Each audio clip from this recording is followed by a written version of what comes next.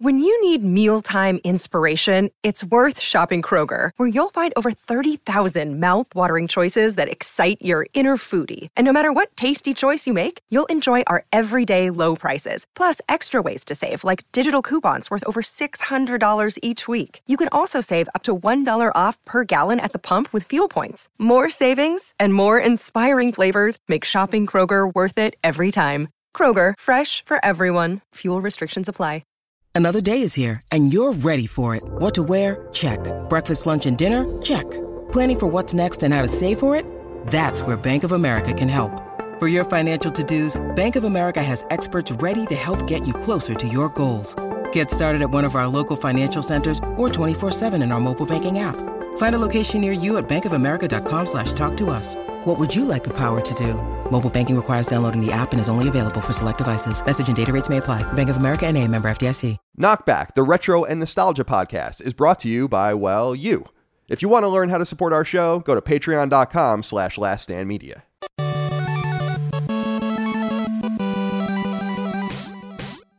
Greetings and salutations. Welcome back to Knockback. My name is Colin Moriarty. I'm joined as always by my brother, Dagan Tangina Barons Moriarty. Dagan, thank you for joining me today. I had to go find the name real quick because I knew I wanted to use that. This house is clean. Like hell it is.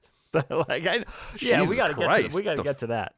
Yeah, there's a lot to say, but Dig, there really is. This is Knockback, our retro and nostalgia podcast we do each and every week. You can join us a week early and ad free on Patreon, patreon.com/laststandmedia. We are the biggest games and nerd culture related Patreon in the world. Thanks to you. We appreciate you. Thank you for joining us over there. We couldn't do it without you. Submit your questions, comments, concerns, thoughts, and ideas to the show. Although we have none for this episode because we kind of turned at the last minute to do this episode, and we're going to do the episode. Frankly, your input's not needed. But you can also submit your ideas for topics, et cetera, et cetera. We really appreciate your support over there. So thank you so much.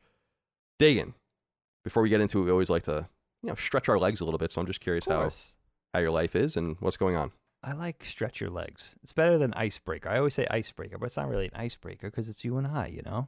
Yeah, we're throwing the ball around. We're in the bullpen right now. There you go. You know? Right, warming up. A little warm up, my friend. Right. Yeah, I'm feeling under the weather. I saw Chris was feeling under the weather, too, on Twitter. I saw him talking about that. Yeah, I like how I asked him if he had AIDS, and then he said no, he has SIDS, which is an even better one. That's amazing.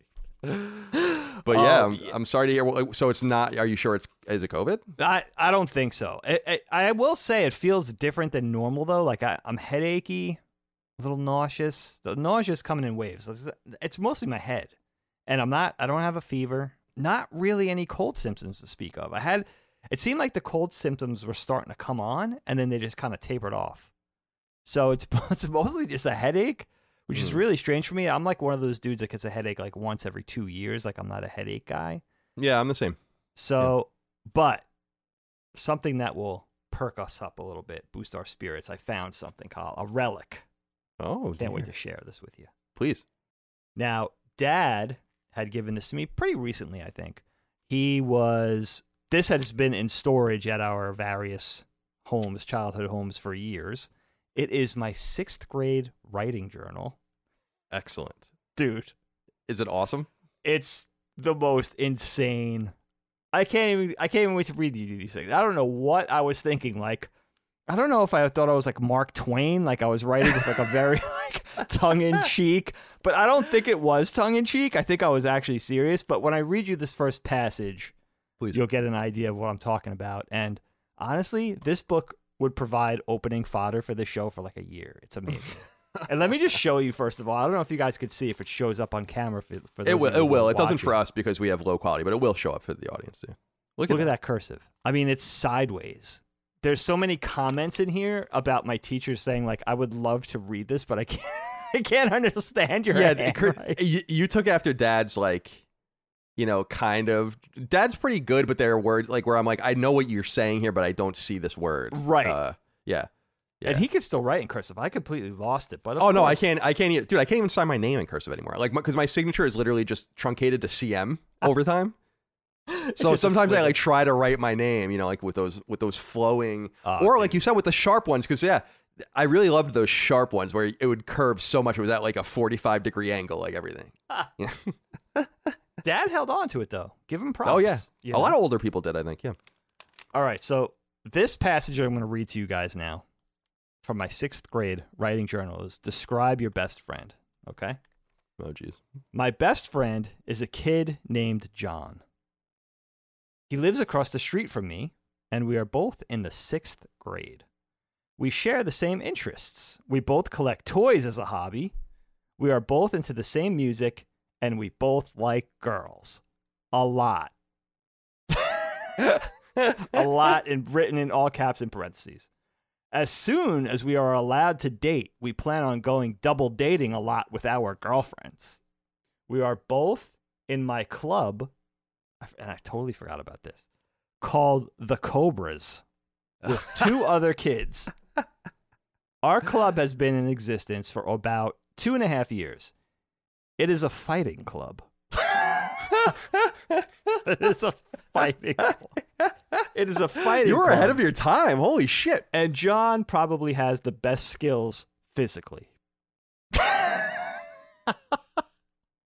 The Cobras. Now listen, I'm here to tell you. I forgot about the Cobras. Of course, named after the iconic G.I. Joe Cobras, right?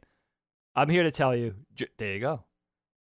The Cobras was not a fighting club. In any way, shape, or form. There was never any fighting associated with the Cobras. So you just lied about that. What we really mostly did was make flags, cool flags out of paper, and then put them like on our snow forts or in like whatever makeshift treehouse thing we were building that weekend. Cool. But mostly we would just pose really cool with Star Wars guns and lightsabers for Polaroids. That's all we did all day long. We would just really strike cool poses like I was Darth Vader, flanked by my 2 stormtroopers on the side. Like we would just pose really cool. Where are those Polaroids, I wonder? You know what, dude? Those would be priceless. And we did karaoke. We did a lot of Van Halen karaoke. Oh, okay, cool. Yeah, in Tommy's basement. You have to get in touch with. You got to get in touch with these guys, man. Well, actually, I told you I have to get back to him, but or he has to get back to me, I think. But I talked to John DePaulo. Yes, I know. Yeah. Who's the John you're talking about? Johnny D. See if we can get him on the show. And Tommy Giannacchio. I want Tommy on the show, and I want to offer him copious amounts of money for his toy collection as well. Very good. That's awesome. Very good.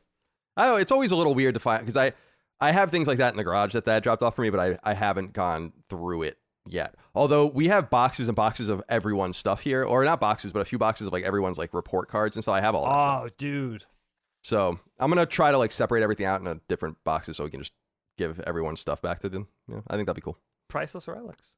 Indeed. Now, what's going on with you? No 6th grade writing journal on your end. What's going on in your neck of the woods? I don't know if I was writing in 6th grade. I have a weird one for you. Let me take you on a little journey. So at night, Micah and I watch a lot of YouTube, like in bed, and then we watch also like random episodes of Always Sunny or something. And we were watching the Always Sunny episode about them going to see Warren Buffett. And they were talking, and I don't know if you remember, a lot of the show is about how they hope they play Pina Colada, like Escape. But that's not his song. It's Rupert Holmes' song. So it's about how like Charlie hopes that they play it, but like, Dennis is like, they're not going to play it. And so anyway, I'm telling you that because I was like, I really like that song. So I added it to my Spotify playlist, and then they make a comment about like do you ever listen to the lyrics of the song? And I'm like, oh, okay. So I went and I listened to the lyrics, and I don't know if I'm sure you're familiar with the song, but it's a really fascinating, very simple song about a married couple cheating on each other. I never knew that. And I wanted to bring it up because I want people to go listen to this song. You'll know it when you hear it. It's called Escape by Rupert Holmes. And, it's like, if you like pina coladas, classic. Like, so it's, when I was listening to the lyrics, I could see it, and I see it in my head. It's such a linear and illustrative song. And he says, I was tired of my lady. We've been together too long, like a worn out recording of a favorite song. So while she lay there sleeping, I read the paper in bed, and in the personal columns, there was this letter I read. If you like pina coladas, blah, blah, blah. Now, the hook of the song is that he writes back to the person in the newspaper. And then in the third verse, he goes and meets this woman at the bar to find that it is his wife who is trying to cheat on him. No. Yeah. What? Yeah. That's like Shakespearean. So his wife puts the letter in the newspaper that he's reading and trying to like get away from his wife by responding to this letter. And the last verse is awesome because he's like, I like pina colada. Like he says, I didn't know you liked pina coladas and getting caught in the rain. I didn't know blah, blah, blah, blah, blah, blah.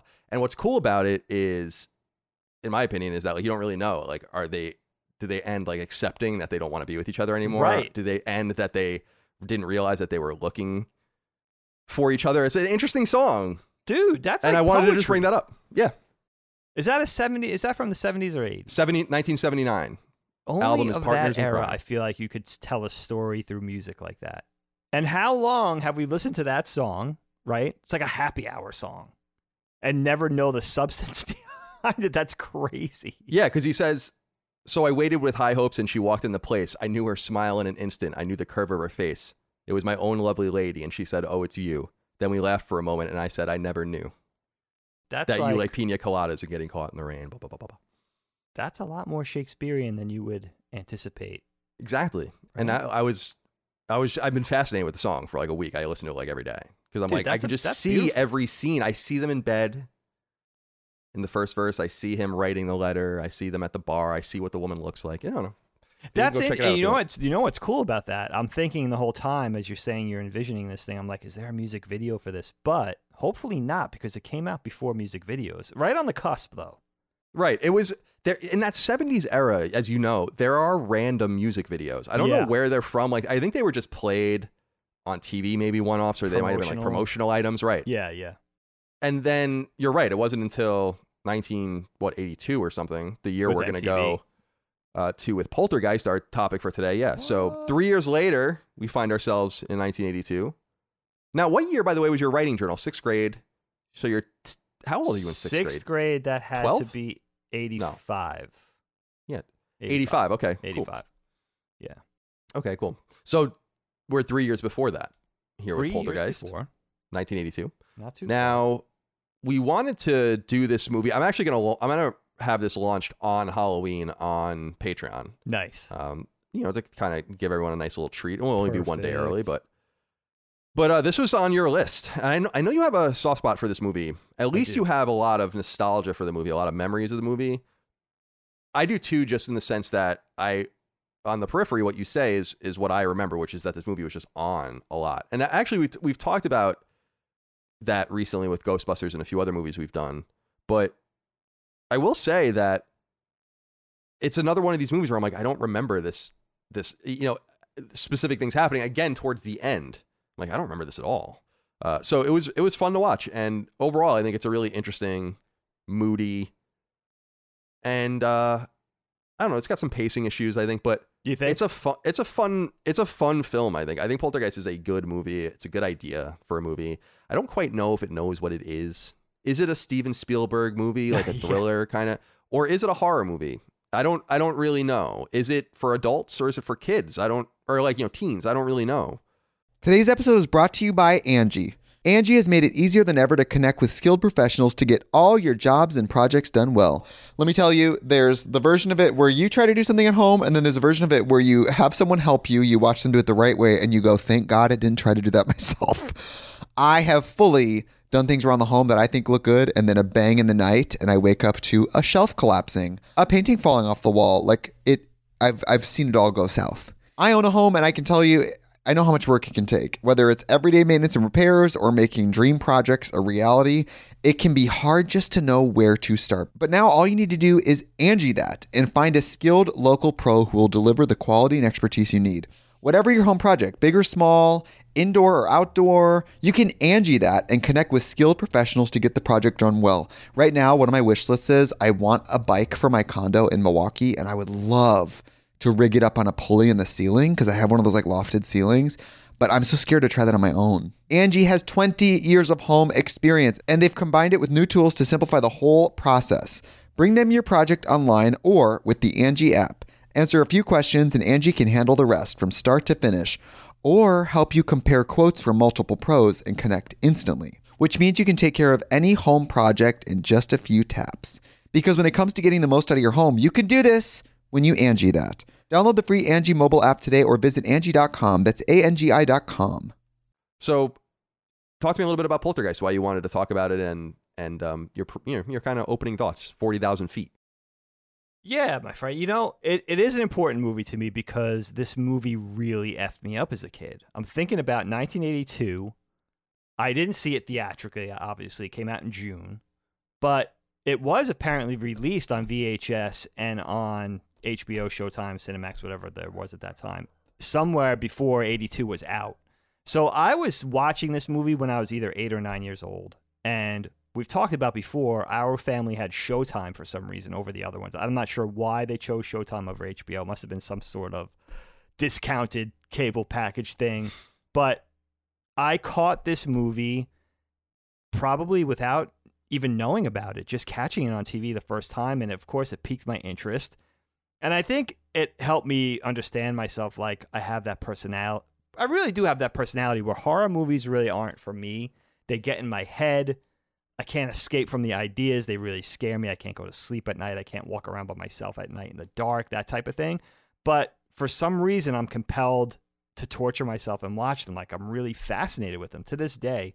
And Poltergeist was my first one. Like, I remember seeing little snippets of like the early Friday the 13th movies, maybe Texas Chainsaw or The Exorcist, but not having really seen those movies. Maybe they were on in Aunt Joni's bedroom or at Grandma and Grandpa's house, or I saw a commercial, or maybe a snippet on MTV, advertising the movie or whatever. But I never saw a complete horror movie until Poltergeist. Poltergeist was the first horror film I saw as a kid from start to finish, from A to Z. And, being 8 or 9 years old and just being really fascinated with it and disturbed by it, but just watching it over and over again, I loved it. But at the same time, I was completely like disgusted by it. And Dana, our sister Dana, I think had the exact same sort of resonance with the movie. She was really, really intrigued by it. And I really wanted to do the topic because I figure a lot of our listeners, maybe even our younger listeners especially, may have missed this movie. And I feel like it's an essential horror movie, and I feel like it's an essential Spielberg movie. And we'll get into the Tobe Hooper / Steven Spielberg dynamic. But I was really excited to talk about it. And I will say, man, this movie still screws with me. It's a pretty fascinating horror movie because I think at its core, you have this poor, innocent family affected by this thing that's completely unasked for. They're thrown, eventually we'll find out what happens, but they're thrown into this situation that they never asked for. And at the center of that are kids being victimized. So I think as a kid, I was like, wow, you never saw that, with the Hays Code in the 70s and 80s, even into the 70s and 80s, where kids were really like at the center of danger. And this movie really did that. Probably the first movie I ever saw like that, where you really feel for the kids. And the kid, Robbie, I think he's 8, so he was like my contemporary. Like, he was my proxy. I kind of saw everything through that character's eyes. He kind of reminds me of you a little bit, just in it's the hair. Yeah, I think it's the hair, the 70s hair. Maybe even he reminds me even a little bit of Graydon. Like, it's just it's There's the hair. Something there. Yeah. Yeah, I always thought that. Even as a kid, I thought that too. I was like, yeah, I kind of feel like that kid's like the West Coast version of myself or something. Yeah, and he's like into Star Wars, and he's it sensitive. Feels so. That's the other thing. It feels so of the late 70s, early 80s era. With pop culture and and this movie takes on a lot more dimensions. Haven't seen it now. I haven't seen it in a long time. Sitting down to watch it again, how well it holds up, the acting, all the Steven Spielberg signatures, the fact that it was a pretty successful blockbuster that year. It didn't rate as high as E.T., which came out the same year, but it did very well at the box office. And I was really intrigued, Kyle, to see that it's on a lot of top 100 lists of greatest horror movies of all time, or most scary horror movies of all time. And I'm not really sure if it rates that way for me. Like, it was scary for me as a kid, but now I think it's more just fascinating, and it's unlike almost any other movie, even the ones that are similar to it, like Amityville Horror. It has a different tone. It's really kind of unique for a horror film. Yeah, it's an interesting. First of all, I love what you brought up, an interesting look into the late 70s, early 80s. Because I was remarking over and over again as I was watching it. I'm like, man, this house is awesome. And what's cool about it is it's high. It's a high quality, as far as HD quality, or at least I perceive it as HD quality film, where it looks good. So you kind of see it in a contemporary lens, even though it is 40 years old. And there's a lot of really cool stuff, like the kitchen tile, the huge emphasis on pinks and reds and the fluffy carpets and the textured vertical wallpapers, which reminds me of Dr. LaPera's office a lot. A lot of gold trim and like the shell lamps. And so, yeah, there was a lot of cool stuff there. It's interesting with this film, I'm realizing as we're watching some of these movies, some of these scary movies, is they don't hold up as pieces of horror in my mind.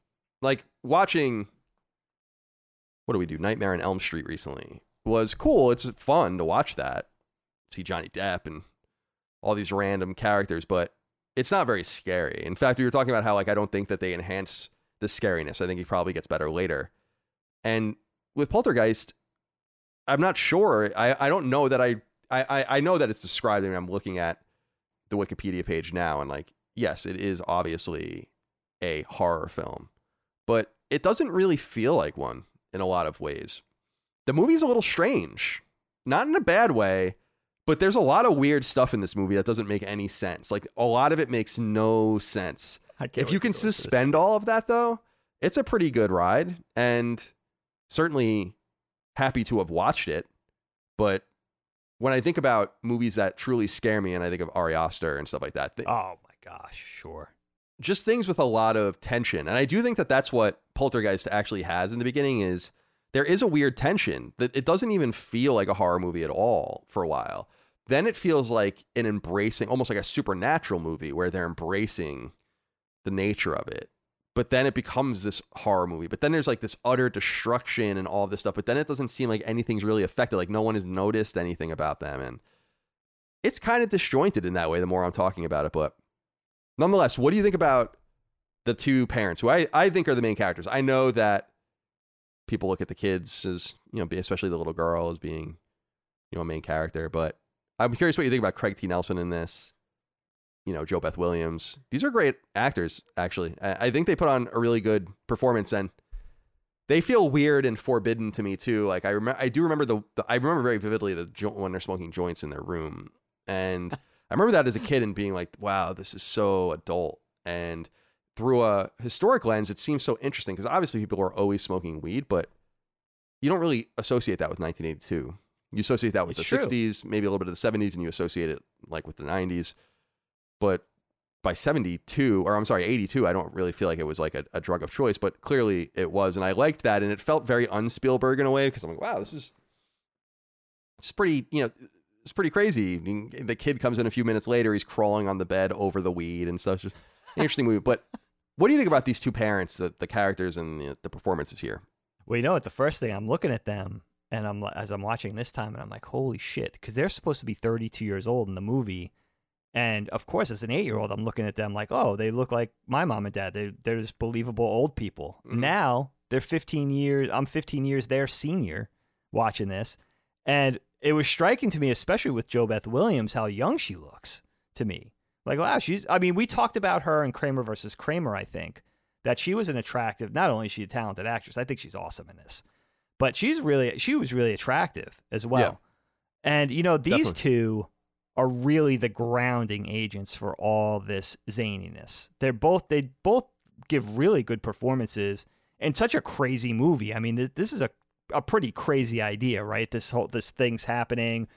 At first, this threat or the seeming threat is kind of innocuous. It's almost like a circus act, the things that are going on. Like the ghosts are like entertaining them, and then a half hour, 40 minutes in, it starts to get real, and the threat grows.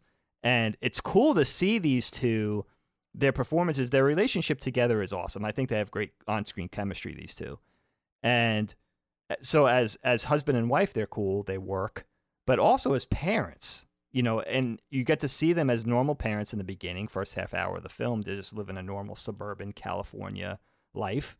And then you get to see them thrust into this situation where they're protectors and trying to fight for their daughter back and trying to figure out what the hell's going on in their house and trying to save their family from this, you know, paranormal entity that's obviously, you know, malevolent in some way.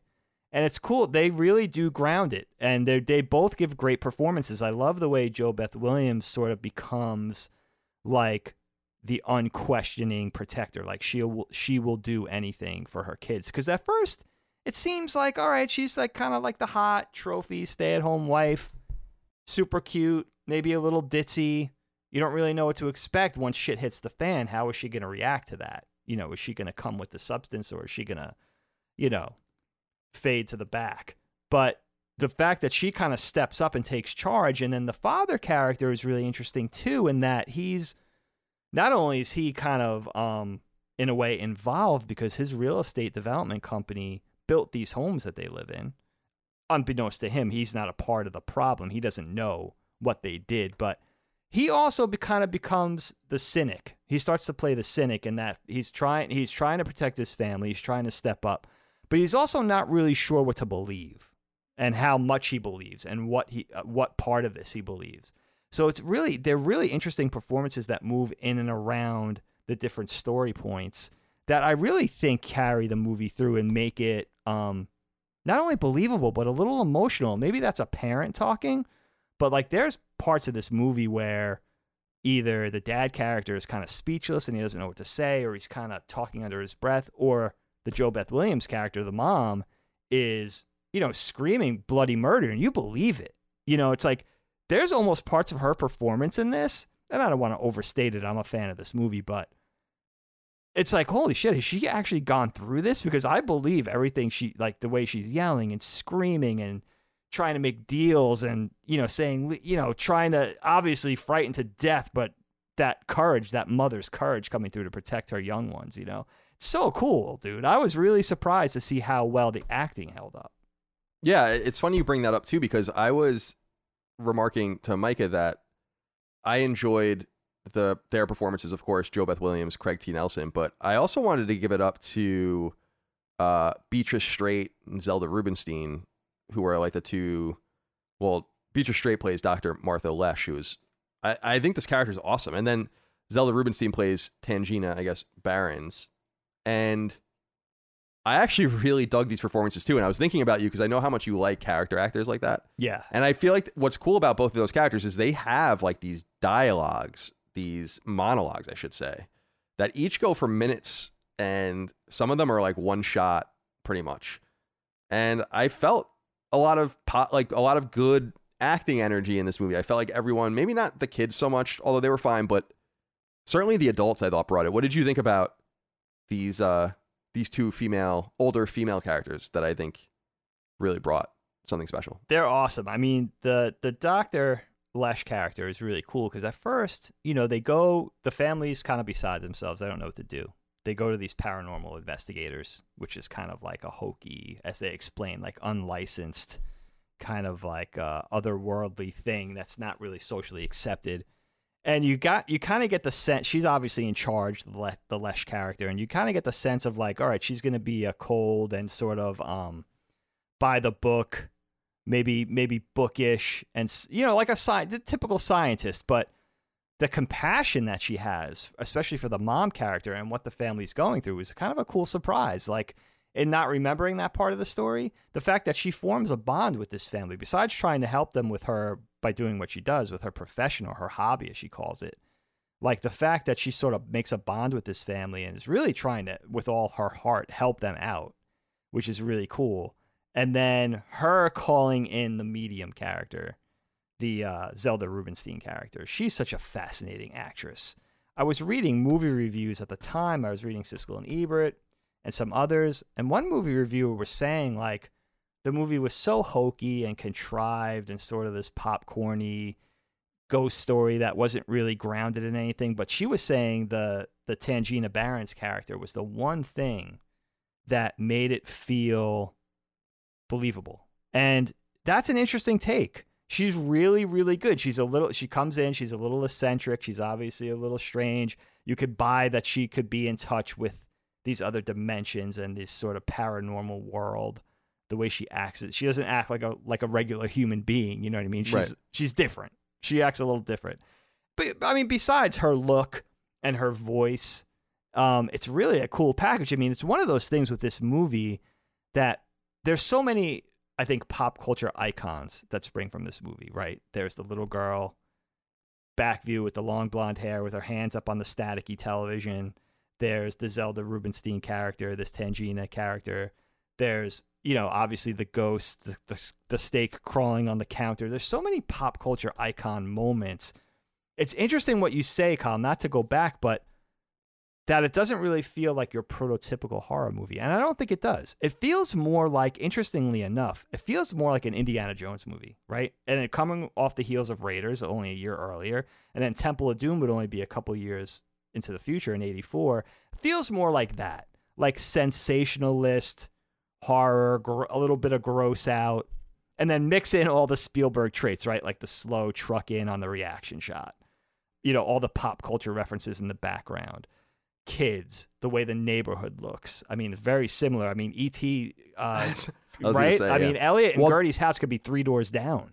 Well, it's so funny because that's what I was writing in my notes was this looks like E.T., and I actually didn't know much about... I knew E.T. came out in 1982. I knew Spielberg directed E.T., and I knew E.T., or I knew Poltergeist was co-written and produced by Spielberg, but I didn't realize that the movies came out a week apart, and that like there was a lot of dispute about his role in the movie, and that he might have been like basically, and I think we've talked about this in the past, that he was kind of a de facto director and it just couldn't call himself that in the film. And you could see a lot of that. I totally agree. The neighborhood, the establishing shots, the kids with the RC cars, the really weird sports scene with the beer. It's like, that's what's so interesting about this movie though, is that I think it does a really nice job. I think it's almost masterful in that it doesn't, even though the weird American anthem, Iwo Jima TV sound off thing that they do in the beginning, apart from that, and that's just the set, the stage, apart from that, the movie, it's like, when is this, it builds this tension because you know why you're there. And Micah had said that to me. She was like, you know you're going to this movie to see something and you're kind of waiting for things to pop off. And I think that they do a really interesting job of that. But talk to me a little bit about Spielberg here, because obviously you had brought up Tobe Hooper already, and I'm a huge fan of Texas Chainsaw Massacre. I think that movie is fucking awesome. And when it was remade and came out when I was in college, I remember going and seeing it because I just love I love that idea. I think it's horrifying. It comes from a horrifying era. 1974 is, for some reason, a movie from that era is just it's scarier. It's being alone. No cell phones, no computers, no internet. Good point. It's that stuff we bring up over and over again. So I really, really like that. And him being involved in this obviously is a big plus. But this does feel, like you said, very Spielbergian, right on down, I think, to the special effects. And very E.T.-like, almost comically in the constant Star Wars references, which feels so authentic to 1982, but so heavy-handed. Like, especially in this movie, dude's got like the Hoth playset, he's got the snow speeder, he's got Yoda in bed, he's got the Darth Vader character or figure holder, TIE fighter, all this stuff. It's just everywhere. And I'm like, wouldn't it have been cooler if it was just a TIE fighter? But now, like, you go to the little girl and she's chewing on a Luke Skywalker figure. The closet opens up and the TIE fighter's tumbling without one of its wings towards. It's like a little much. So but anyway, talk to me a little bit about your feelings on Spielberg with this movie, because I know you're a fan. We like to make fun of Spielberg. I'm a fan of Spielberg too. Very. I feel like he's one of those enigmatic talents. Yeah, can't deny that. I feel like imagine how bad some movies would have been without him involved when you consider some of the people that were involved. Like, imagine George Lucas pursuing Indiana Jones without Steven Spielberg. Himself. Oh man. Or with so I think Spielberg saved us. I think sometimes George Lucas helped in the other way as well. I don't think he gets any credit for that. But yeah, that's true. I think that's true too. But it's because he's more fan servicey, and I think whatever. I don't want to get into George Lucas. He has nothing to do with this. So talk to me about Spielberg. Yeah, the Star Wars send-ups are a little much, actually, because you think about, like, all right, he's paying homage, send-ups to his friend, maybe trying to help him out, little, advertising, but it was not needed. Empire was already out. Star Wars figures were like the biggest toy line maybe ever at that point. And yeah, it's interesting how much of that is in this film, even more so than E.T. I mean, it's fun. I love seeing it. And I love it. It's very up to the minute, right? Like you're saying, it's all the Empire gear. They got the Tauntaun back there. It's not just like random Star Wars stuff. It's like up to the moment stuff. And that Darth Vader case, by the way, can we talk about that for a second? That Darth Vader bust, that was the action figure case. Yeah, I love with that the red eyes. That's not a thing. That thing was all black. Yeah, I was gonna say I had you had the black one and I had the 3PO one because they the 3PO one. That's right. Yeah. But I wonder. So the red-eyed version might have been a prototype because I think cool. that was an Empire line toy. It wasn't a Star Wars toy. Cool. I think it came out for the sequel. So I wonder if that's a prototype. I looked on eBay to see if that was a thing. I'm like, I know that's not a thing, and it's not a thing. I think that was like a one-off or a prototype, or maybe they just customized it. I don't know. It's kind of weird. I loved those figure hold.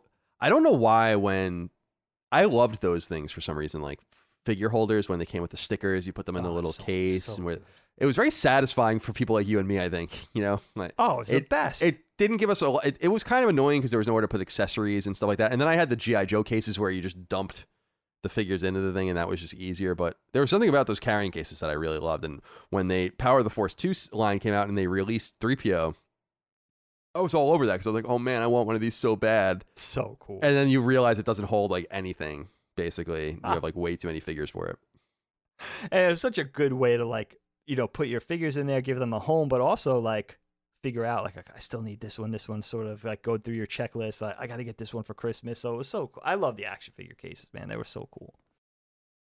But it was awesome to see all that stuff in there. But Spielberg, I have to say, like, it's interesting to go back to 1982 and think about it from that time period because he was already very powerful in Hollywood and he was already very sought after, right? He had done Jaws, he had done Close Encounters, he had done Raiders already. He did 1941. So he was already a bankable dude. And the fact that he tapped Tobe Hooper to direct off of the merits, of course, of Texas Chainsaw, which everybody loved and everybody was horrified of. Now, Tobe Hooper did a few other flicks as well. I think he did a movie called Funhouse. I've never seen it. A couple other things, but he had basically made a name for himself off of Texas Chainsaw, which is still, I think, considered one of the greatest horror movies of all time. Yeah, got to be top 10, I would assume. So I guess initially Spielberg had a deal that he was directing E.T. and couldn't direct another picture at the same time. So he had to tap another director, tap Tobe Hooper, thinking, okay, this is a horror script. Initially it was to be penned by Stephen King, which it didn't turn out being penned by Stephen King. But they had this whole initial horror package planned, and Tobe Hooper was a part of that. And it's funny, I can see if just looking at his thin, up to that point, filmic body of work leading up to Poltergeist, you could see a little bit of Tobe Hooper in there. You could see a little bit of Tobe Hooper in the shots, the shot composition and the framing and stuff, but mostly it's very Spielbergian. And again, it reminds me very much of Raiders, and some actors have even come out and said, I think, in fact, Zelda Rubinstein came out and said that she was never directed by Tobe Hooper on set. It was all Spielberg. I think she even made an offhanded, off-the-cuff, like mean-spirited comment saying like Tobe Hooper couldn't direct his way out of a wet paper bag type of thing, which was interesting. And that, I think a lot of people, I think he was on set and he was probably relegated to an AD. I mean, you're on the set with Spielberg, right? Like the second crew. He has it's like even like you could see these very Spielbergian ideas in this, right? The sliding across the floor, the chair shot in the kitchen, the final shot of the film, which I think is really clever and super memorable, where they go to the hotel room, beat, perfectly timed, door slams back open, push the TV out. That's all Spielberg. I mean, that's a Spielbergian, this movie has so many of those little imprints of Spielberg that I love. I love it. I think he's one of the most clever dudes. And I think he was also very involved, as he often is, all the way back to the storyboard process. He was coming up with this movie on a beat by beat basis. And I think a lot of that shows. I think a lot of the horror feels like an Indiana Jones film. It really just does. The gross out humor, the scares, the jump scares, all that kind of stuff. So I don't know. It's a shame. And Tobe Hooper's been very diplomatic about it over the years in interviews. I was watching a couple of accounts. And apparently Steven Spielberg even apologized to Tobe Hooper in Variety magazine, I think, at the time, sometime in 82, saying, like, we love your work on the show. Just to kind of smooth over the situation a little bit with, I think people were generally of the mind that Toby Hooper was relegated to like a gopher type of thing. Right. Which is a shame. Yeah, it is. And I like when people are magnanimous about things like that. Although I think if you're Toby Hooper, even, you know, somewhat well known, he hasn't done a movie that I think anyone's really cared about in a long time. I think he's deceased now anyway, but you can't win. Did he pass? I didn't even realize that. I think so. I think he might have. Yeah, no, he died in 2017. Okay, so, not too long ago. But you can't win against Spielberg. I don't even know. What are you going to do? I mean, can you imagine how Spielberg can just poison? I mean, I'm not saying he would. I don't know his personality, but can you imagine how he could poison the well for you? Oh, I mean, I don't. So I was also aghast in some horror, although I feel bad about this when I saw executive producer at the end, Kathleen Kennedy, and I was like, yes. oh my God. She has been around for long. She has been in that camp since day one. It's incredible. It's amazing. You know? And still going. I was explaining to Mike, I'm like, do you know who Kathleen Kennedy is? Because she's not really into movies or Star Wars at all. I'm like, yeah. Kathleen Kennedy is kind of, she's like the longtime producer with Spielberg, very famous for that with George Lucas and in that whole camp, but is kind of the person who's been pinned with ruining Star Wars. And like today, 40 years later. And still it's kind of working. Dude, can you imagine? I got to give Kathleen credit. How rich she is. For what? I mean, how she's still working. You know, like she could have stopped working 25 years ago and been more than set for life. The fact she must really love it. I mean, give her that. I would agree. You know what I mean? She's older now and she's still going. She's still in the trenches, man, which is pretty crazy. She's still one of the big tastemakers, you know, when it comes to all that kind of stuff. I guess really under Disney now and everything that branches off from Disney. But yeah, that's an amazing for me to think about. Although, yeah, of course, she is the scapegoat. She is the Star Wars scapegoat. Yeah, I was like, she's just probably unfairly notorious, but we have to blame someone for things. The buck does stop somewhere. I mean, I don't know where it would stop if not with her at this point. If she has the last call on everything, if she has final cut, you know. So we often talk about the nature of horror on our show, about what scares us. And I often bring up that there are just certain rails you touch and it's scary to me. Religion is one of them. Now, you brought up The Exorcist before, which is a truly scary movie still. We obviously did Rosemary's Baby already. The Omen we have to do at some point. There are others we have to do as well. By the way, I don't know if you've been hearing, there's a show called A Midnight Mass, which is supposed to be people, many, like 10 people have come probably recommended to me at this point. Super scary. It's about like some Catholic sect that like goes off the deep end, I think. What? And it's supposed to be like really good. And people have been thinking about me and watching it. But I don't know what it's on. But another thing we talk about often is children and the nature of children. Like with Rosemary's Baby, the child wasn't even in the movie. The child represented like the spawn, right? And in this movie, the children are all alive, but really only one of them, the three of them, although two of them pass away later on in real life. But the little girl is kind of the key to it all. In fact, I think the iconic shot of Poltergeist is the very movie poster, which is the black poster, really awesome trim with the TV small in the middle and her silhouette watching it from behind. So she's obviously the center of the horror. And that ticks one of those boxes for me because they say something interesting where, yeah, it's the Zelda Rubinstein character says, it's all the things we don't understand. It lies to her. It tells her things only a child understands. And there's something scary about that, about like creepy. About the unwitting participation of this little girl in this pretty evil thing, but not realizing that, in fact, the house is buried on a cemetery. And so I want to talk to you a little bit about that. What do you think about the nature of the horror, the story idea? Okay. I often bring up, and I think about a lot about how you and I would tell each other ideas for stories or things we've heard and Ray Bradbury stuff and all the things we read and just scare the shit out of each other. And I wonder if a house being built on an ancient burial ground, or not ancient, it's actually maybe from the 1900s, the 1800s, right, has been kind of run over and built upon. And my answer to this is that it is very scary, but not in that setting.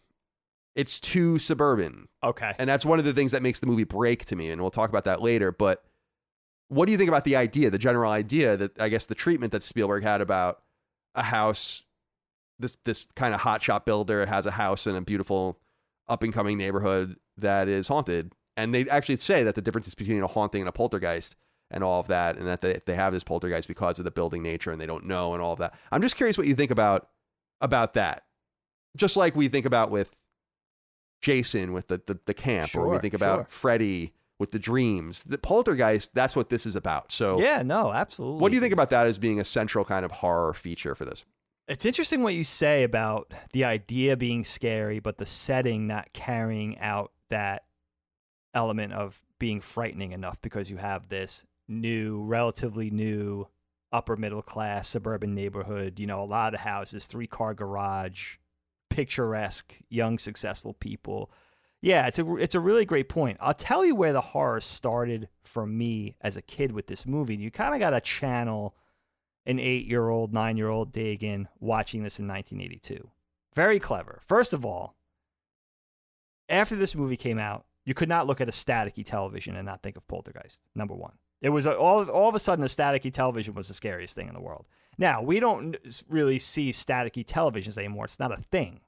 But growing up in the 80s, staticky televisions, when you turned on the TV to go to VCR, it would go staticky. There was not one time I saw that staticky fuzz on the TV and not thought of Poltergeist. It's that iconic, like you were saying with the Heather O'Rourke character and the little blonde girl and her hands up on the TV and the iconic movie poster. But that staticky TV is where it starts. And here's what's crazy about that. And here's what's kind of Spielbergian about that and how he gets into our heads. And I think you could even argue like he kind of set the stage for guys that would do it better and scarier, like Ari Aster later on. But here's what Spielberg gets us, right? The thing about the TV shutting off at night, at midnight, 1 o'clock in the morning, whatever it was in your area, and that TV would stop basically between late night hours and 5 or 6 in the morning. And it would often play the national anthem with some sort of image or some sort of test pattern and then go off and be staticky. And I grew up with that. Now, not that I was ever really up that late, save on New Year's Eve or something, but there were certainly scenarios growing up where I would be staying at Grandma and Grandpa's overnight on the weekend, right? Mom and Dad went on a date out to the city, watching TV. Everybody would fall asleep on the couch, Grandma and Grandpa, me and Dana and Allie. We'd fall asleep in front of the TV, and I would wake up, be completely dark in Grandma's living room, except for the light of the television. Everybody had fallen asleep, and it was that static. And now that's was horrifying because of Poltergeist. So this normal everyday thing becomes this catalyst for you to get frightened off your ass. You know what I mean? Like this normal thing that you were just used to, that was an everyday thing that you would have to deal with, becomes this frightening thing. So the horror starts there. And then I think what made this movie so catchy for me, and the fact that I wanted to understand it, and I wanted to keep watching it over and over again, was because you're seeing this thing happen to this family, right? It's not like Friday the 13th. It's not a slasher film. It's not happening to a bunch of teenagers at a summer camp. It's happening in a place like you know what I mean? A home, in a neighborhood, in a development with a mom and dad and kids and neighbors that you're arguing with and other kids running around the blocks with their RC cars. It felt realistic in a way, even though it's very popcorny and very unbelievable in many ways and very signature Spielberg. It felt like a world that I knew. And I think that's what made it really scary. You know what I mean? It was like, all right, this could happen to us then? Mom and dad, do you think we're on an Indian burial ground here? Like that type of thing. Like it got in your head and it was relatable, or at least it felt relatable to me as a kid. And I think that's what made me why it really got its hooks in me and just wouldn't let go. I mean, I watched this thing, Kyle, I'm not even exaggerating. I watched this thing 25 times in the 80s, at least. And, it was the type of thing, too, where I would stay on, watch bits and pieces, watch the gross out scene with the guy peeling his face off and the maggoty chicken drumstick and all that kind of stuff. That stuff fucked me up. You know what I mean? All of a sudden, it was like, the neighbor's garbage can because they didn't use proper garbage bags, and the garbage men come on a Saturday, all of a sudden there's maggots crawling out of the garbage. I automatically would go back to everything was Poltergeist. You know what I mean? So for me, the horror started there and was really got its hooks in, and then the religious aspect, like you said, then it became about church and whatever I knew about being a young Catholic at 8 or 9 years old, and the fact of like, this other dimension and angels and demons, and the fact of like now understanding like these were the undead or people that maybe didn't know they were dead, or some entities living in between the living and the passing, and wanting to cling to this little girl because, as it's explained, like they miss the those things in life that they can't have anymore, and she's a proxy, and they for her for them it's like whatever kind of comfort they could derive from that, which is really creepy shit. And of course, like again, not only is little Carol Ann victimized, but the whole family is. They didn't ask for this. It just happens to them. And we of course we have to get into why there's 300 other houses and it's just their house. Well, this is exactly where the movie falls apart to me, because okay, talk to me. And it doesn't fall apart because it's fun, but the movie's broken because it actually is from the very beginning. We were talking about the RC car scene with like his friend's dad. It's like, why would you do that to that guy? First of all, like it's almost sets it off as like this weird, like, am I supposed to be taking this serious? And then he runs in with the beer. The beer is just squirting everywhere. It's like, this would never happen. Can you imagine? Dude, people be like, what the fuck are you doing? I know, and the Stephen Freeland character's totally fine. He's like, come on, move. Yeah. I like that it starts off with this kind of bouncy cadence that belies its true intent, which is to scare you. Sure. But there's so much in the movie that doesn't make sense because of the setting. Like, this movie would just make much more sense even in a neighborhood like the one we grew up in on Marie Court, right? We grew up in it's like a cul-de-sac with 6 houses. 2 of them are like set back. Everyone's on like an acre or so around each other, 3/4 of an acre maybe. That's much more believable because then you could be like, okay, this is a specific burial ground. It is realistic that no one would notice all of the weird shit happening here. You have a fence, you have woods, right? And privacy. But that's kind of the thing I couldn't escape in this movie is where the fuck is everybody? And it made me almost wonder, like, is it even happening? Now, the answer is, of course, it is. But at the end, you see the house and then moving, and then the house folds into this weird thing. They see this, like, but like, I'm like, where is the tree that was supposed to be outside the house? Like, where is the pool supposed to go? Like, no, well, the tree, the kid-eating tree? Yeah, like, where was it supposed to be? Like, where would it go in that small yard? Oh, in that right? small like, little thing?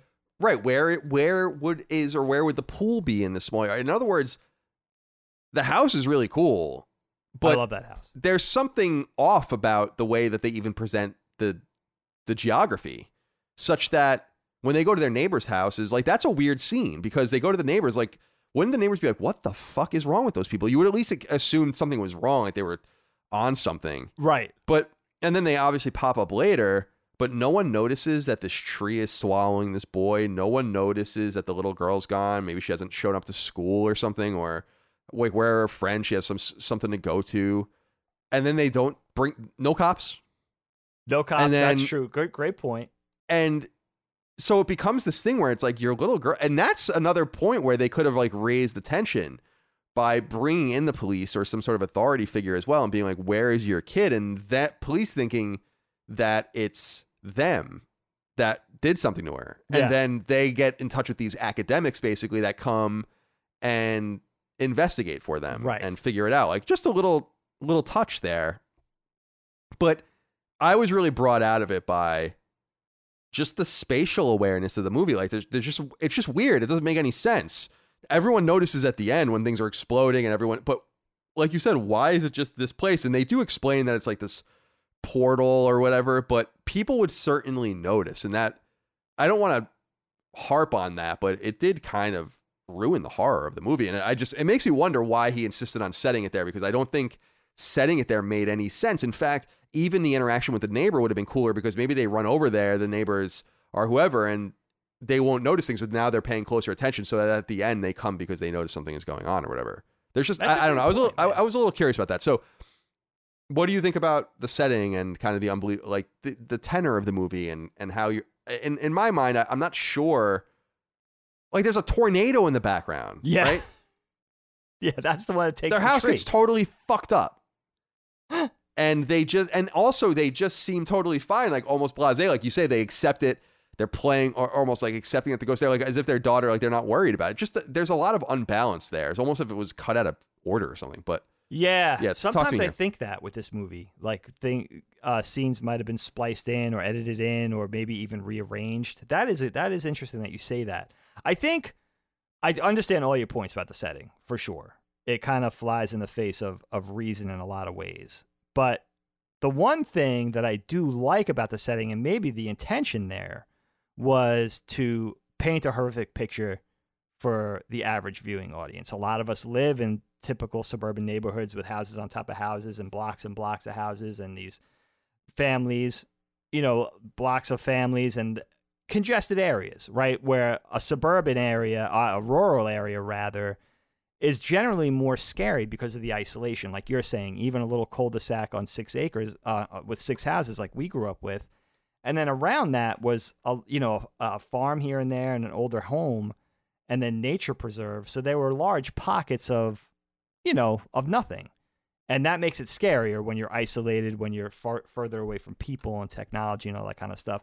But saying I feel like the movie's almost saying you should be scared of this too. Suburban people, 90% of this audience, you're not immune to this because you don't live in middle America in some rural pocket where there's 3 phones, like an old horror, typical old horror setup where it would be there's no cars, there's no phones, there's no police, it's like a 1-horse town type of thing.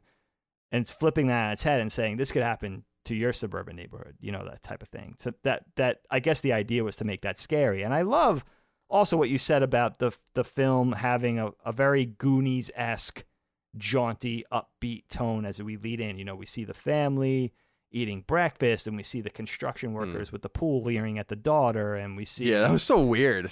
That is weird, because she's 16.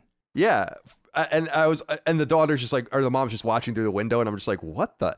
that made me feel so cringy, because I'm like, why would you... What? It's just very weird. I just couldn't imagine that even happening. I'm sure it does, but I couldn't even imagine. That's Dana's big moment too. That's really her biggest scene. Yeah, where she does where the people do the weird. I don't even know how to do a middle finger, where they do the. You probably can't see it, but this one. Yeah, she does. She it's totally why does are you that. doing what is that? Just. It's funny. I totally forgot about that scene, and I forgot how long it went on.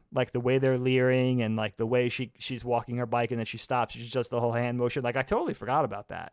That was another moment. It feels very Spielberg to me. It's that whole thing of But I like the misdirect involved in the whole thing. Even in the beginning, when the hauntings and the happenings start to take place with the chairs, or Caroline.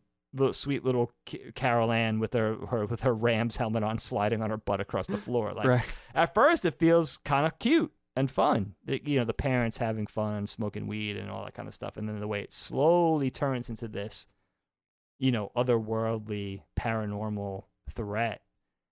And there's even parts where, after some bad shit happens, where there's that sort of angelic entity moving down the steps, right? Where it's it's kind of all the drapery flowing, and it seems almost I remember as a kid thinking it was Glinda, the Good Witch from Wizard of Oz. Yeah, that's what's supposed to be. That's an angel, and the way it maybe it's just something we don't understand. Maybe it's not malevolent or evil. Maybe it's just something that we don't fully get. Maybe it's just beautiful. And, the film kind of tricks you into that. What is really going on here? Are these kindly spirits? Are they, what's going to happen? But of course it happens it turns out the way it turns out. And also referring to the beast. And, does that mean Satan? Because that's what I always thought it meant. You know what I mean? So he's involved. This is heavy shit. This is tier 1 evil stuff. If Satan's on the scene, this is serious business. I feel like the movie, it's funny you brought up Goonies, because it does. The movie almost feels like Jaws meets Goonies and two Spielberg movies where I think Jaws was much more overtly. I haven't seen it in a long time. Actually, we should probably do it. Not me either. Much more of a foreboding horror movie, where this I think was so offbeat that there were things happening in the film that I felt like were happening to serve a gag. And there were multiple things. Like, I thought one of the weirdest scenes in the movie was the dude cooking a steak. It's like, what? Raiding the fridge. I mean, that brings raiding fridges to Next level. a whole new level. Like, you are going to take out a beautiful sirloin steak, pop it on a fucking skillet, and cook it in these people's house. You're going to do that here? I mean, and I feel like it's just, they had to figure out a way to have that meat thing, right? And and I just feel like yes, that was a little clumsy, where it would have been cooler to just have him drop the drum, the drumstick, and it's just, there are maggots on it and maybe something a little more, or he's drinking something out of the fridge and it's full of something. Like, why does he have to take a steak out? Because you guys had this idea that you wanted a steak to pop out. It just, I feel like there's clumsy things like that around. And I actually think the pool thing is interesting too, because you're right. Like, that is a misdirection. The pool being dug is like central to the story, but it does, I feel like there are scenes like the one with the daughter, or like when he's just eating like through the window, the pool guy is just eating, and where it has to remind you, like, don't forget the pool is being built. Don't forget the pool is being dug. And good point. And I feel like there are some scenes like that as well.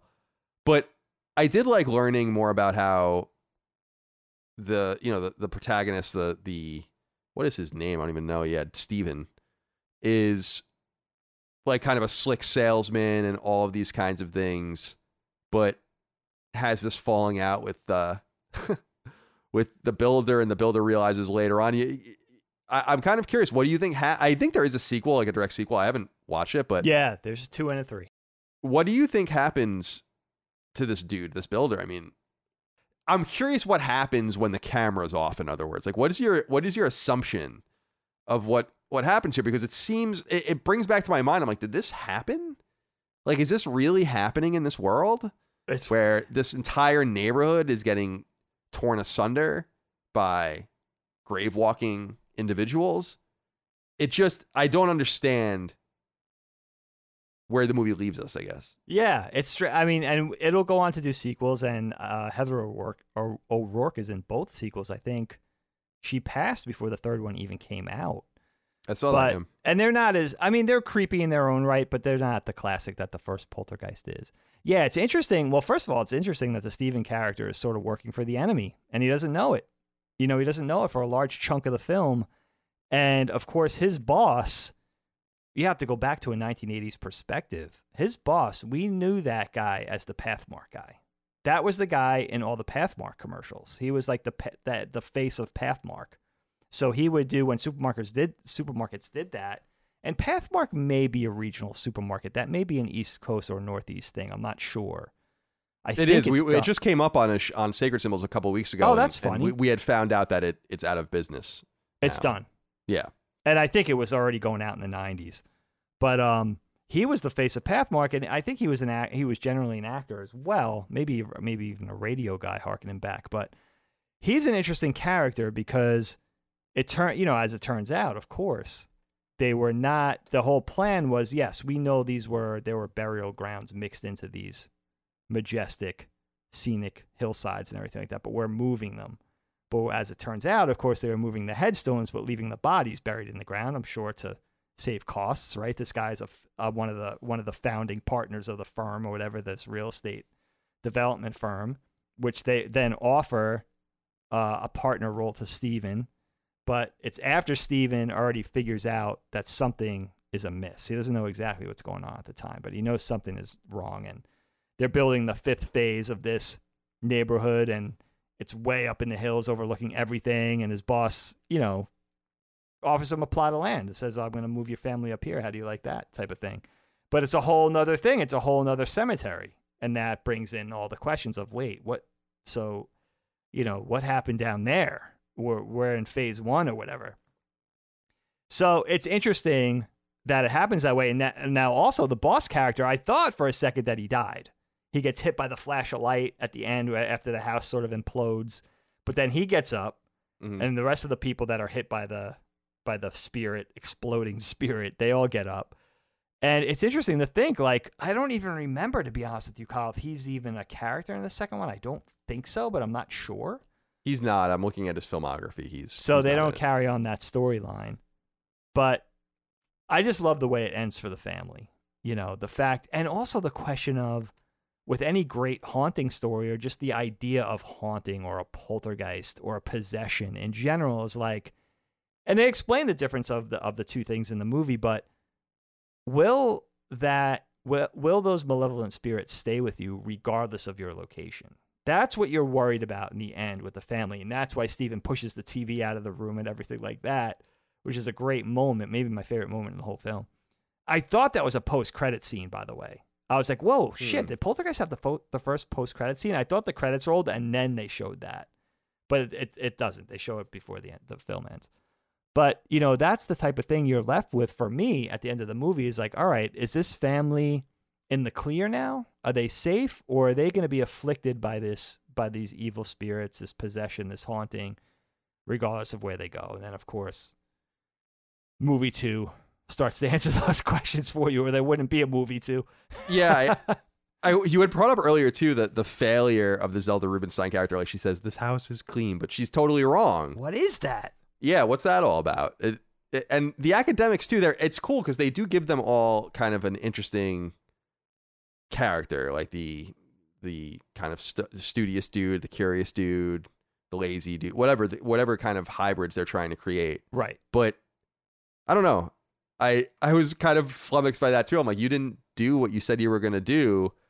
And I think that there are a lot of really cool things where they could have played up more that the relative inexperience of everyone involved, except maybe the Zelda Rubinstein character. Like, I love the scene where she's like shaking at the table after they saw the bedroom. Oh, it's so great. And it would be cool if they were all overwhelmed and all didn't know, because it kind of makes the woman look like she's just lying because she doesn't really know one thing or the other, like this soothsaying kind of character. And it's funny, they do make a small person joke where they're like, what side of the rainbow are we on with this one or whatever, you know, which is hysterical.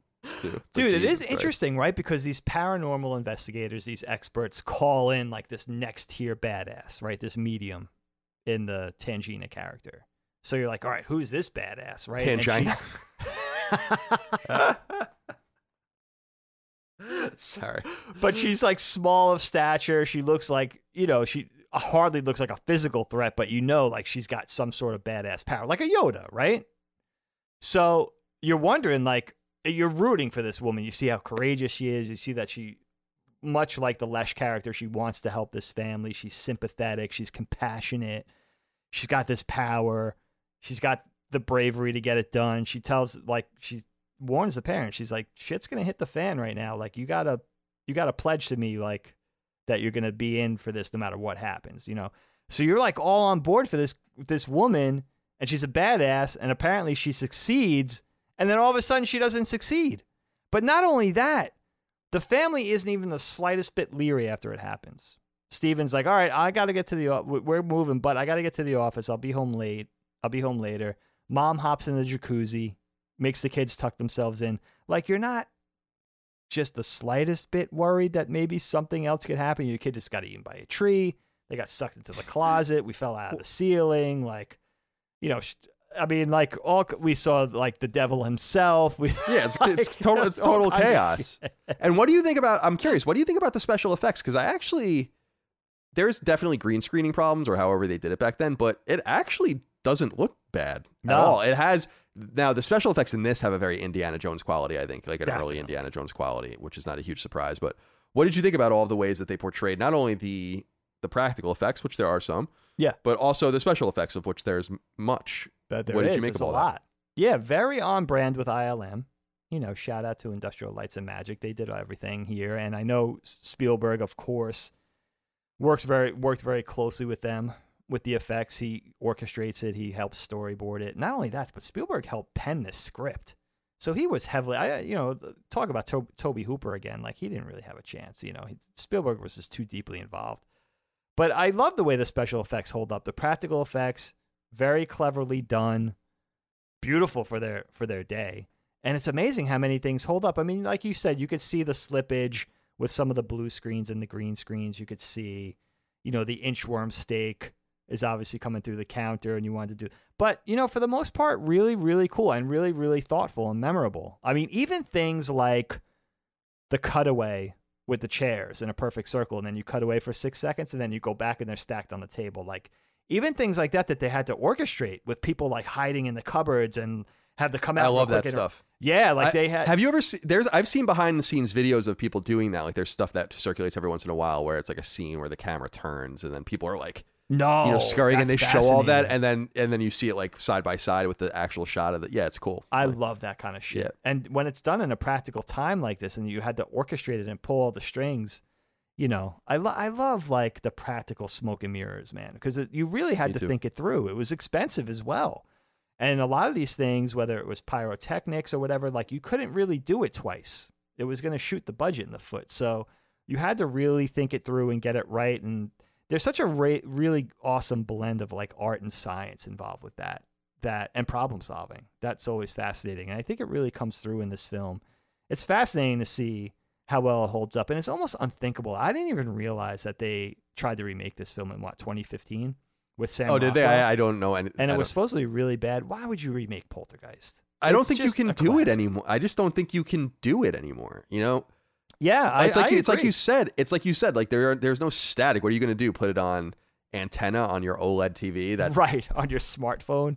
And you can't. I mean, it's funny though, because you know what I'm thinking. The static is scarier, but you know what I think is even scarier is that, and it's classic. I mean, you see him in different ways. Fallout is obviously very much associated with it, but the Indian head circle thing that appears on TV. Pattern, yeah. Right. I love that. I mean, that to me is way scarier than static. If she was somehow communing with that thing, I actually think that would have even been crazier than static. Although I don't know if that was of that time. It probably was, but yeah, I think so.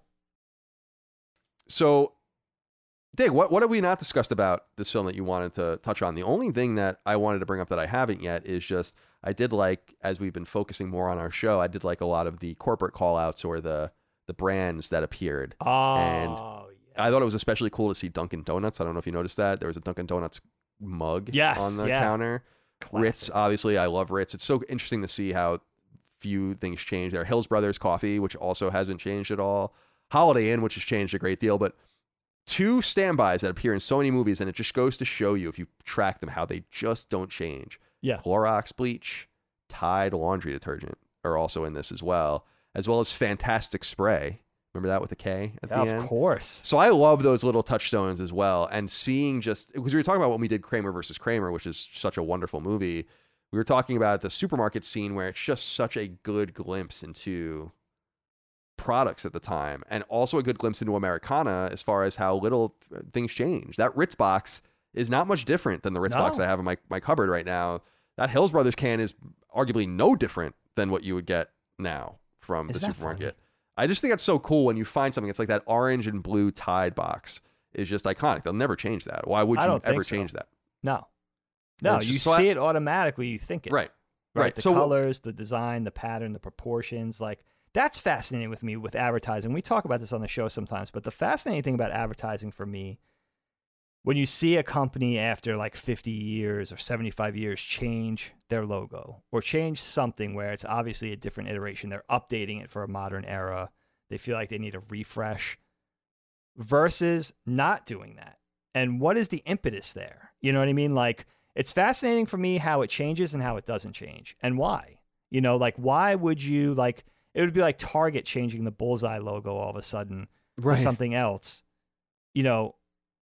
I would commend the evolution or trying to do something new, but also, does that work? Does that fly in the face of your success? Because everybody knows this other thing. You know what I mean? So I'm fascinated with that dynamic of like, when do we change it? How do we change it? That type of thing. So, especially with core brands like you're talking about. The other big thing in the background of the kids' room, the Alien poster. There's an Alien poster in Robbie and Carol Ann's room, which is decidedly not a wonderful movie. We covered it on the show. Decidedly not a children's movie. And that brings up the point for me, Carl. Think back to 1982, a couple years before you were born. Little Dagan, Little Dana. This movie was rated PG. Really? This guy's ripping his face off in the sink. And there's like globs of like his face and maggots and like, you know, like terrifying imagery of like giant skull faces leaping out. And like, it's amazing to me because this is obviously about 2 years before PG-13 rating came on board, became a thing. So it had to be rated R or PG, but I really don't think if it wasn't a mogul, you know, a guy with Spielberg's immense Hollywood power, that this movie could have ever gotten a PG. That he is the only reason this movie could have ever gotten a PG rating. This movie terrified me as a kid. I mean, think about PG. Transformers the movie was PG. Or, you know, you might have a Care Bears movie that's PG. Or, I don't know, what's a good example of a really innocuous PG movie? And then you have this rated the same way. I think that's absolutely fascinating. You know, that's how it was back then. Because yeah, it's. I was gonna say, first of all, I think parents were just more laissez-faire. We've talked about that a lot, so right? Too, sure. But I also think that if you look at this movie, it did thread an interesting needle where I would say it's not very scary. I understand why you were scared of it. I don't remember being scared of it. See, I wanted to bring this up. I'm so glad I remember this. This movie, there's a unique thing about being Generation X and maybe an early millennial, maybe just a millennial generally, is that we had the video store experience, which was just a very ephemeral thing in history. It doesn't exist anymore. It existed for 25 years or so. You either were there or you weren't. And movies took on, in my opinion, some sort of facade of something, humor, fear, whatever, as you saw them over and over again walking through the stacks as a kid. And I remember being like, Pet Sematary, oh shit, and Cujo and Misery and all these things. And Misery is a great movie, but they're not that scary. And I remember also Mom specifically really playing up the fear of Stephen King. Like, I think she was just really scared of that. And I kind of absorbed that. But does that make sense to you? So this was a movie like Pet Sematary, like Friday the 13th. This was just one of those movies that was on the shelf. And I wish I knew now, or then what I knew now, to not have been so leery of it. Because I think I was like, ooh, you know, something to be scared of. Like, I've told the story about how I used to rent Nosferatu from the 30s. Yeah. And not even watch it. Like, I would rent it constantly. And like, just not even. No, wow. Because I couldn't bring myself to do it. It's like, here it is. I love Castlevania. I love Dracula. Here's this really scary thing. And then I would just bring it back to the library. Wow. And so it is interesting to think about from that angle that this movie is of that time, this pantheon, Hellraiser, and all these other things where the box art became just iconic. And I don't feel, maybe I'm wrong, but I just don't feel like movies even have the ability to have vibes like that anymore, where they kind of just, they exist as this thing you see on a shelf or something that enters your mind and you're not really certain what it is based just on the back of the box or just on an image or just on a notion. It's a great point. And to me, this movie really represents that a lot. Where, that era, right? I mean, kids don't really have that proxy anymore. I think the closest thing they have now is like a thumbnail on Netflix, right? If they scroll down to the horror thing and they look through those thumbs. I mean, now they could also watch it if they have access. But yeah, they don't have that. They don't have the ability to be frightened by something that's forbidden or that they know that they shouldn't see or that they don't have access to. Because back then, if your parents weren't renting it for you or if you weren't catching it on cable after they went to sleep, sneaking on the TV or whatever, you weren't going to see it. But it definitely reminds me of that era. Poltergeist, The Thing, The Exorcist, Alien, of course. All the early Halloween flicks. The Halloween VHS cases, really, the first 1, 2, 3, they definitely frightened me. Yeah, Poltergeist, I think, really got in my head when I was a kid because I really felt like, it's funny looking at it now and how popcorny it feels in many ways, but it really felt like a realistic thing. It felt like something that could happen to me. You know, there was always some sort, when you're a scaredy cat as a kid, and I'm still the same way. For me, it's like you talk yourself out of things. You know, it's like, all right, Friday the 13th, that's not going to happen to me because I'm not at summer camp. You know, Halloween's not going to happen to me because of this. You know, The Exorcist is going to happen to me because I'm not a girl. Like, whatever it is, like, I would always talk myself out of... Because I go to confession. But Poltergeist, it was like, oh yeah, like, this happened to a typical suburban family. I guess it's the same thing. It could happen to me. It's funny. I'm not a big I mean, really with movies, I take them as entertainment. I'm a big suspension of disbelief guy. I could go in for things. The one thing in this film that got me watching it this time is like, you have this gorgeous neighborhood, right? Successful upper middle class family, doing really well, at least middle class, right? Gorgeous newish house, 3-car garage. The boy and the girl are sharing a bedroom. Yeah. It's a 3-bedroom house. The car has a 3-car garage. Is that a thing? You would think that's a 5-bedroom house. Yeah, I thought the same thing, that it was strange that they were in. But they had to, because they had to be in the room together because of the way the film was written, right? But that was the one isn't that funny? That's the one thing that I'm like, come on, I understand you're falling through the ceiling and there's like watches and ropes covered in strawberry jam and all that. Yeah, I was gonna say that it really did look like jelly. I don't know if that's what it was. I love me some strawberry jam, but I'm not eating strawberry jam for like another 3 weeks now. Oh, fair. Well, that's not too long. It doesn't have to. That's not too bad. It has to get out of my head. It has to kind of recede a little bit. Dig, is there anything else that we've left unsaid about Poltergeist? You know what? The only thing, and I wanted to know if you even caught this, because this is one thing that I caught as a kid that wasn't really akin to like imagery or something frightening or dynamic or colorful. There was one thing I caught in the film that I was always fascinated by this. When the paranormal investigators come in and they first start talking to the family, the one scientist who, by the way, for years I thought was Carl Weathers. It's not. All right. He does kind of look like Carl Weathers. He's got a little bit of a Lando. He's got a little bit of a Lando thing going on too. He does have a. Yeah. I thought Billy D. Williams. Yeah. Billy D. might have been a little too distracting. He's a little too suave. Right. But great character actor. That's Richard Lawson. But Rocky was so on our radar. I think Rocky 3 was already out at that point, so that was all over our radars. But he explains to the family, he says he saw this thing where this Hot Wheels car took 7 hours to move across this kitchen floor. 7 feet. It took 7 hours to move 7 feet and never stopped moving.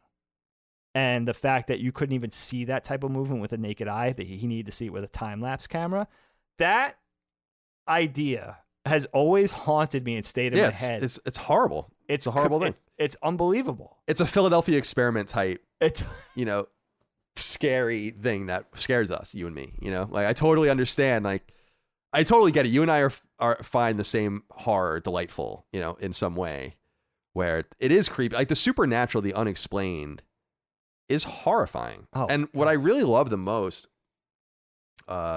is when shows and movies try to tackle it in clever ways. I don't know that this is one of those, but I don't know if we have brought up the show.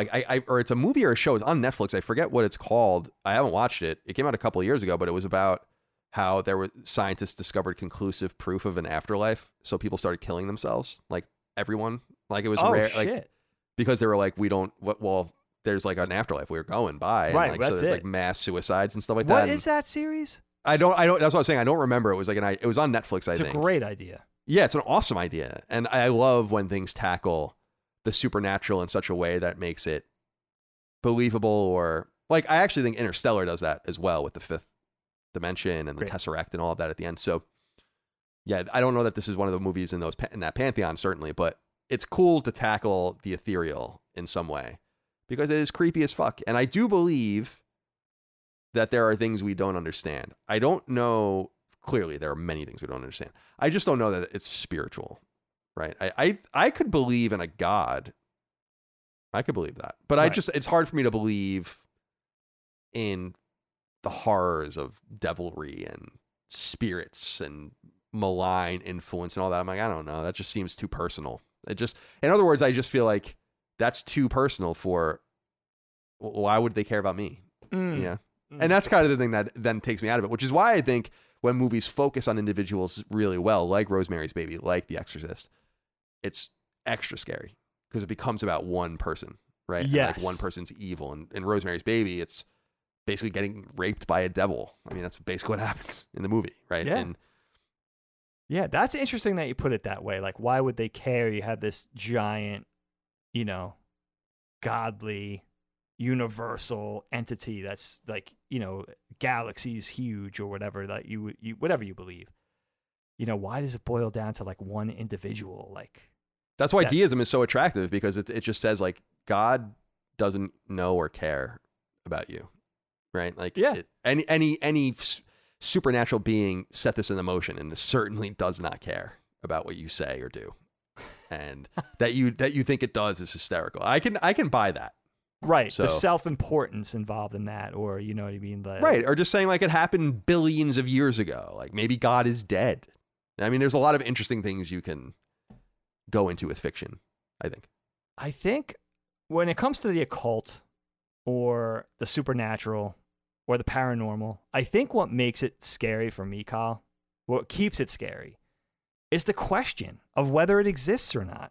You know what I mean? That's the thing. If we had, it's like aliens, right? If we had compelling proof, and it seems more and more on the aliens front that we may have some proof that's pretty we can't get into that because that creeps me out too much. It does. Me too.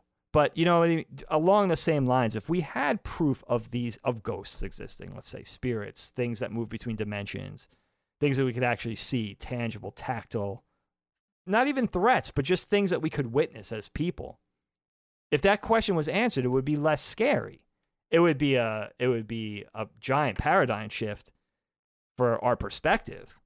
And it would be interesting, maybe a little frightening, maybe more than a little frightening, of how it would change humanity's outlook on everything. Definitely. But you know, that for me, that's what keeps it compelling and scary, and that's why I really don't see the questions ever being answered. I don't know, it's a weird feeling that I get, but if we had, you know, if it came down on one side or the other and it became a thing, I just can't even imagine that. You know what I mean? I think maybe because I spent 47 years being entertained by it or wondering about it or being frightened or having nightmares or, you know, but never having, you know, that's what I think. That's the crazy thing too. And not even to stress the point too much, but like people that have witnessed this, if it has happened, right? And they're not actually crazy. People that have actually witnessed the paranormal, ghosts, whatever type of thing, where they really happened and they really swear up and down that this thing happened. How do they go, like, how do they function? You know what I mean? As normal human beings, having that knowledge or having had that experience, you know, that's a compelling notion to me. And that might, who knows, maybe that's something to build fiction off of. But yeah, I mean, if you guys haven't seen this movie, especially you younger cats out there, I think it's worth a watch. I honestly think just for Jo Beth Williams, I think she's so good in this. I was like completely shocked how good she was, especially good. You know, you look at her in the beginning of the movie and how she kind of really comes into her own, and you really buy it as like the protective mother bear who will stop at nothing to get her kids back. Like, it's good shit. It's really good shit. And like to have such compelling performances in a movie that's pretty crazy, you know, pretty right. Good stuff. And Craig T. Nelson, it's amazing. I know he's done stuff in film and television, but I don't get enough.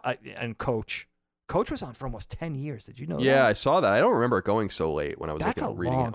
But yeah, he did. And then he was in a couple other series too later on. I didn't watch Parenthood. I didn't watch, right. But he was the main character in that. But yeah, he's excellent too. And you know, Dig, I think for me, it comes down with the horror. Things like the Philadelphia Experiment, which we just talked about. Yeah. Or the Tunguska event in 1908. Sure. Which is the origins of the resistance story in games, but is like an asteroid collision with Russia, or so they think. And all of this, like, to me, the supernatural is one thing, but I actually find real horror in what I think are, because you had said, like, what are the paradigm shifting things that we would discover about ourselves or our world that would change everything? And I think God or supernatural stuff like that would be one of them, certainly. Sure. But I think the other two paths are even crazier, which is like we encounter another intelligent species, which I think will change everything, or we travel through time. And what I mean by that is like going and altering things, seeing things, anticipating things, like moving forward in time is certainly possible. It's actually relatively easy to do. No pun intended, because it has a lot to do with relativity. But I get more scared about that. So like when you think about the Philadelphia Experiment and the ship comes back and people are fused into it, like, and that's real, or the aliens appear and it's like, no, we're here. Or I was reading about this particular drive, this ship drive, that this is like hypothetical way to travel faster than light, which they bend space in front of the ship to make it shorter with dark matter so that it travels less time, and then the space kind of comes behind it. But it can create like black holes and do all these things. And I feel like those are the things that are scary. Like things in us interacting with very real phenomena. Yeah. Aliens, very real phenomena. Black holes and cosmic mysteries, very real. All those kinds of things. Dark matter, real. And all of that.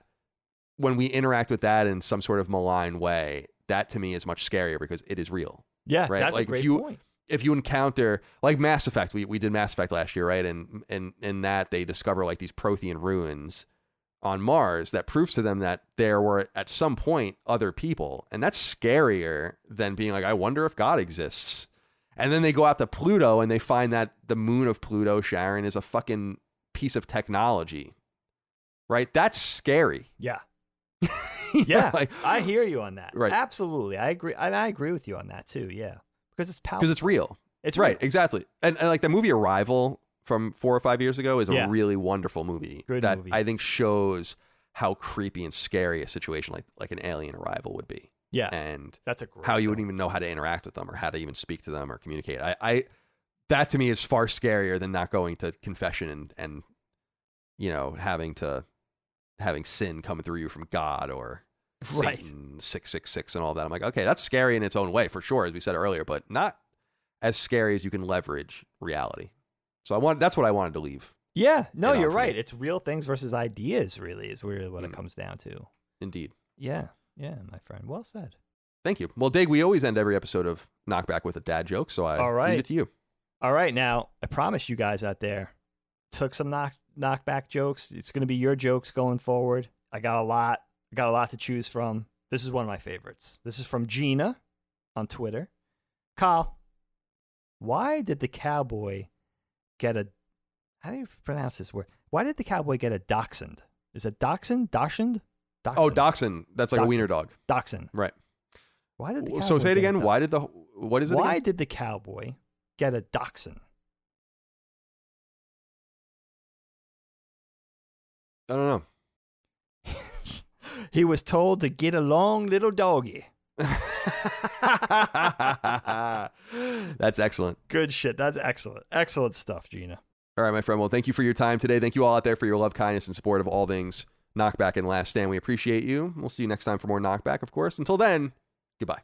Knockback, a retro and nostalgia podcast, is a product and trademark of Last Stand Media and Collins Last Stand LLC, and is recorded from Central Virginia and the Philadelphia suburbs, USA. The show was conceived by and is produced by me, Colin Moriarty. My co-host is Dagan Moriarty. Knockback's executive producer is Dustin Furman, and the show is edited by associate producer Ben Smith. All of Last Stand's theme music is by Ramon Narvaez. As you know, all of Last Stand Media's shows, including Knockback, are fan-funded on Patreon at patreon.com/laststandmedia. The following names are at the producer support level or higher on Patreon, and we're grateful for your kindness and generosity. Andrew Morgan, Stephen Nieder, Ross Marenka, Miguel A. Brewer, Morgan Ashley, Azan, Michael Vecchio, Jerome Ferreira, SL the FMA, Jorge Palomino, Daniel Diamore, Brad Cooley, Jeremy Key, Patrick Leslie, Tom Quinn, Sorta Serious Gaming, Unofficial Controller Podcast, Colin Farley, Zia Parix, Henry Groth, Joshua, Relentless Rex, Troy Miller, Meyer Katz, Jordan Mittman, J.A. Zhu, Tristan Palacios, Drew Mullen, Graham Plays, Christian R., Jad Rita, Kurt M. Gillenberg, Patrick Skipper, Sweaty Mitt, Chris Kelly, Dustin Graff, Peyton Stone, Roberto, Nick R., Josh Hallen Rui, Tyler Watkins, Troilish True, Dan Root, Talisman, Christopher, Randall Halsey, Bobby Nauman, Nuke Dukem, Jim Bob 56, William Holbert, Dr. Stump, Josh Godfrey, Kalike Souza, Vornak, Betty Ann Moriarty, Daniel Johnson, H-Trons, Jordan Peterson's Fat Hog, Ethan Davies, Jay Getter, Manuel Ochoa, Bjorn Campbell, Jeff Mercado, Gregory Slavinsky, Galja of Fortuna, Boots, Tyler Brown, Megadet, Poot, Gavin Newland, Saul Balcazar, Brian White, Raul Melendez, Eric Harden, Alex Bolton, Matt Martin, Kinnums, Joseph Baker, Rodney Coleman, Chris Moore, Caswell, Auntie Kinnanen, Chris, Will Hernandez, Chris Galvin, Mason Cadillac, Ali Fritz, Zach Allen, George Anthony Nunez, Kyle Hagel, Christopher, Colin Love, Daryl E. Naiman, Ryan R. Kittredge, Toby Ryland, Michael S., David Bostic, Stewie 108, Patrick Montgomery, DB Cooper, Cody Bradbury, Tom Cargill, Richter 86, Steve Hodge, Holfeldian, Ian Bravo, Barrett Boswell, Andrew Parker, Christopher DeVio, Chris Morton, Kevin Komaki, Johnny Waffles, Roto 24, Jonathan Coach, Sean Mason, Josh Gravelick, Brian Chan, Organic Produce, Shane St. Pierre, Carlos Algarit, Richard Hebert III, Miranda Grubba, Josh Yeager, Martin Beck, Joey Andrzejczyk, Nathan R., Joe McPartling, Gary Cavallo, Christopher Moore, Moore, Jacob Bell, Dennis Usel, Eric Finkenbeiner, Lou and Ray Loper, Jonathan Cortez, Dylan Burns, Jason Lusky, Malachi Wall, John Schultz, David Chestnut, Anton K, Brian W. Rath, Alan Tremblay, Tyler Bello, Ryan T. Mandel, Tony Zuniga, Sean Battershaw, Robbie Hensley, Alex Cabrera, Lennon Brixey, James Kinslow III, Will Caldwell, Hugo's Desk, Peter Reynolds, Anthony Vasquez, Adam Kinniston, William O'Carroll, Jesper Jansen, Max Cannon, Phil Crone, Throw 7, Adam Nix, Josh McKinney, Michael Gates, Alex Gates, Ryan Robertson, Sean Chandler, Petro Rose, Lockmore, Gio Corsi, Joey Gondhaliker, Gerald Pennington, Justin Wagaman, David Iacolucci, Paul Joyce, Chad Lewis, Enrique Perez, Joshua Smallwood, Shane Rayum, Spencer Brand, Don Lee, John Cordero, Keith A. Lewis, Marius Carson Peterson, Ryan Greenwood, Tyler Harris, Matthew Purdue, Patrick Harper, Mad Mock Media, Jonathan Rice, and Casual Misfits Gaming.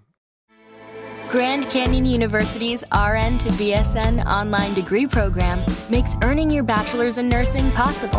Balance online coursework with local in-person clinicals to position yourself for potential leadership opportunities in the time you have from wherever you are, leaving room for what matters. Achieve your goals with your personalized plan and team behind you. Find your purpose at Grand Canyon University. Visit gcu.edu.